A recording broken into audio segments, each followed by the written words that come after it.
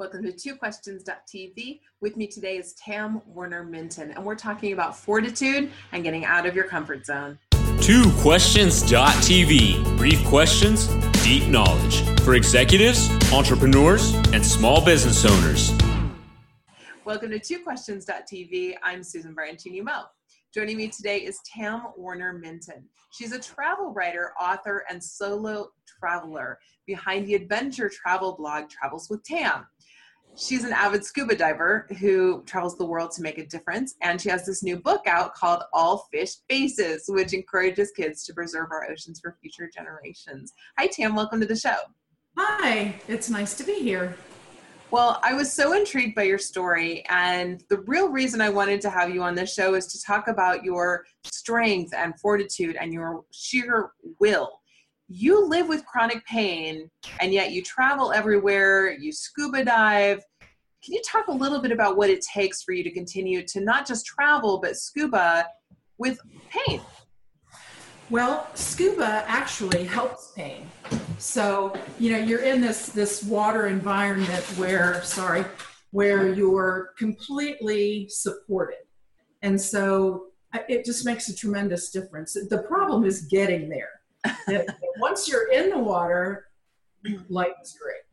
But it's getting there that is a problem, especially, the travel that takes like 2 days if you're going someplace like Indonesia or Australia. Those kind of places it can really, really wear on your spine. Mm-hmm, mm-hmm. And my chronic pain is arthritis, and it is also back pain. I've had 2 very major surgeries. Wow. Okay. So when it comes to that long travel, and you travel the world, you don't mess around. You're everywhere, right? Yeah. I hope to be. Yes. I've been to 7 continents. So yeah. That's amazing. So what is it that is it the goal? Is it knowing that where you're going and what you get to do when you get there that keeps you going and keeps you taking these long trips? How do you manage it? Well, if you're asking how I physically manage it, I have, a list of things that I do to make sure I can get there. And getting there is always problematic because I have to take scuba gear, which is very heavy, very heavy. And I have to take camera gear, which is even heavier. Yes. Heavier than the scuba gear. Yeah, it is. I mean, it takes its own suitcase to take, all of the gear that I need for my underwater photography. So and I won't check that. You can't really check camera gear, especially when you're carrying like different lenses and that sort of thing. So, too fragile, yeah. They're way too fragile. So I take them on board with me. And I mean, it takes everything I have to lift it up into the overhead compartment. So I always take help if it's offered. I don't ask people for help, but if somebody says, "Oh, can I help you with that?" Yes, you can. Absolutely. Sure. You can help me with this. So, and then trailing around the airport with backpack and my camera gear. And then when you get there, you've got the big bag. It's just, what I do is I try to get there a day or 2 in advance because I know I'm going to be down for a while. So, I bring my muscle relaxers and my big Aleve pills, extra strength and all that sort of thing. But usually, I have to lay down. Yeah. So knowing that you're going through all of that, does it take, it's a lot of mental preparation as well? I would say that it used to be. The first time I did it, I traveled to Africa. And so I was on a plane by myself with all this luggage from Dallas to London, and then London to Johannesburg, and then Johannesburg to Mozambique.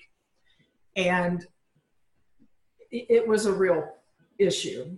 I didn't realize how much weight I would have to carry. So I've learned since then. But as much as I try, I can't get the luggage down. I hear you. I'm like, I have to have this and I have to have that. And what can I do? I have to take.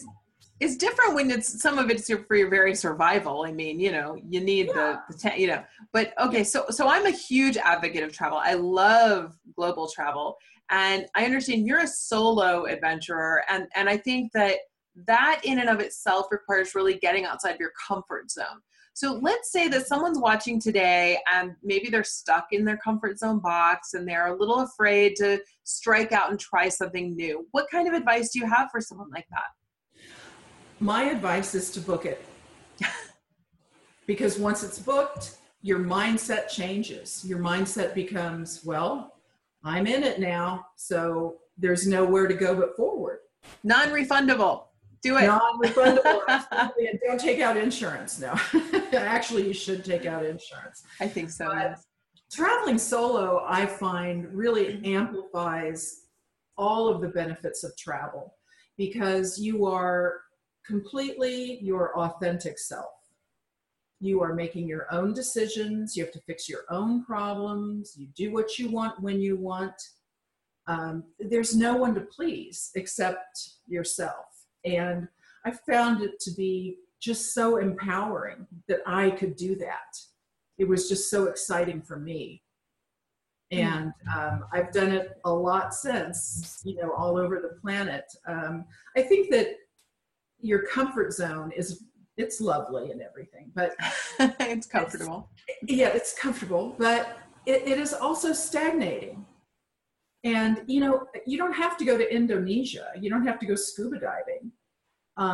You can go take a drive to a national park or something like that. It doesn't have to be someplace really, really far away, but I have just found it to be addictive. It really is. It is. It really is. And just the confidence it gives you to know that, hey, I can handle whatever comes my way without an issue. I can do it. I will say I love traveling with my husband, but in my single years before I met him, when I traveled solo, I found I was more apt to reach out and talk to people and make friends because I was by myself. And I think when you're with someone else, you have sort of that safety net of that other person. And if there's a moment that you want to share, you're more apt to share it with the person you're with than when you're alone. You want to share it, so you're going to have to find somebody right around you. And I think people misunderstand that some people think that solo travel means that you're lonely. Right. But you're not lonely because you're not alone unless you want to be. There are people there. I do a lot of citizen science trips. And when I get there are plenty of people to talk to once I'm there. And if I don't want to, if I feel like resting or just being quiet for a while, I don't have to talk to them. So, it's not that you're lonely. And actually, you're meeting different people from different cultures and learning about different ways of living and different ways of life. I find it just completely fascinating. And that's what I mean by don't stagnate. If you're not learning, if you're not moving forward, I don't know. I just have to keep going. My curiosity is just so immense. I want to see everything, do everything, meet everyone. So I just couldn't sit still, and just do nothing. Exactly. So. And it sounds to me like there's a lot of purpose behind this as well. And I think that's critically important as well. Yeah. What I do, the citizen science trips or the volunteer tourism, these are vacations where you're giving back. Okay. They're not vacations that you're spending at a resort that is all inclusive, where you sit on a beach. You go to Jamaica, you sit on a beach and you never leave the hotel grounds. That that's a vacation, but that isn't travel, because you're not eating in local restaurants, meeting local people, seeing how they live, tasting their food. Travel is a whole different animal than just going on a vacation. That's true. That's totally true. 100%. I feel like you and I could talk about travel all day long. All day. All week long. Yeah. And, before my kids flew the nest, my husband and I took them all over the world. Yeah. Yeah. And that's a huge, rich experience for kids too. It is. It is. So tell me a little bit about the book. Well, my solo travel and citizen science travel generally has a theme, and that theme is the ocean. Mm-hmm. I am a passionate scuba diver. I am passionate about the animals in the ocean and the warming of the ocean, the plastic trash that's in the ocean. And I know that after 30 years of diving, I have seen what climate change has done to our oceans. I've seen the skeletons. I've seen the dead corals. And it's heartbreaking because fish can't live if they don't have a reef.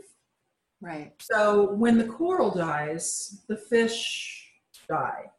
When you take the predators out, then you probably have an overabundance of animals and they die off because they don't have enough food. So the food chain is really, really delicate. And what I wanted to do was as you can probably tell, I'm pretty excited and passionate just talking about it.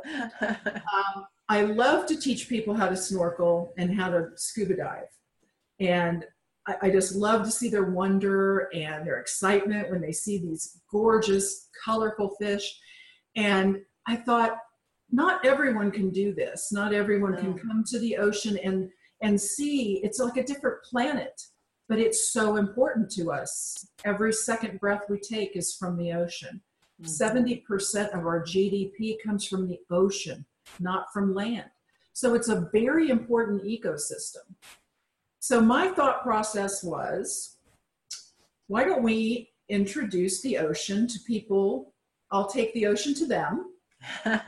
They can see these animals and see their faces. These fish have personality. They are so funny sometimes. They're real creatures, they're not just a picture in a book or a drawing in a book.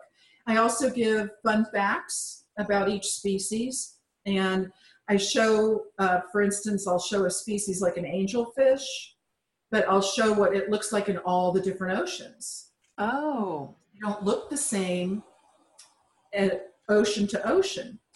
I did not know that. Yes, and so their colorations are just fascinating. Some fish are mated for life. Some fish can change sex. I mean, what? It's a fascinating world. It's a fascinating world. So what I want to do is kind of humanize the fish. Yeah. The way of thinking is if you love something, don't you want to keep it nice? Don't you want to if you love it, if you love your dog, you're going to feed it. You're going to brush it. You're going to wash it. Yes. And if you love these fish, maybe you'll think twice before you take a plastic straw and throw it in the trash. Yeah. Yeah. So I do give tips on easy ways, just very simple ways that all of us can help to remove the dangers that are in the ocean. And 10% of the profits of the book are going to go to the Marine Megafauna Foundation, which Wonderful. was founded by Andrea Marshall, and I do a lot of traveling with her on her Ray of Hope expeditions, and they are fantastic. So You're out there, you're doing science in the field with the scientists, and it's giving back. It's exciting. Very cool. Very cool. What a wonderful and interesting life you must have. And perhaps I will have to come wherever you are and let you teach me how to scuba because I've never even tried it. my home base is Cozumel, so you can come down there and I'll get you underwater. Wonderful. That's what we'll do. My husband he lived in the Canary Islands and has been trying to get me into the water for snorkeling at the minimum for ages. Oh, yeah. And I don't know. Well, Why? We'll come down there and see you. All right. Okay. It's fascinating. It's just so beautiful. It's so beautiful. Absolutely. Tam, thank you so much for being on the show. This has been fascinating. Oh, thank you. I appreciate it. All right, viewers, we're going to link to Tam's book and to her blog in the show notes for today. Make sure that you check that out. I mean, this book sounds fantastic. You probably want to get it for your kids. And also, think about getting outside your comfort zone. Thanks for watching. We'll see you next time. This has been TwoQuestions.tv. To subscribe to our YouTube channel, learn more about the show, the guests, and our host, Susan Baroncini Moe, visit us at www.twoquestions.tv.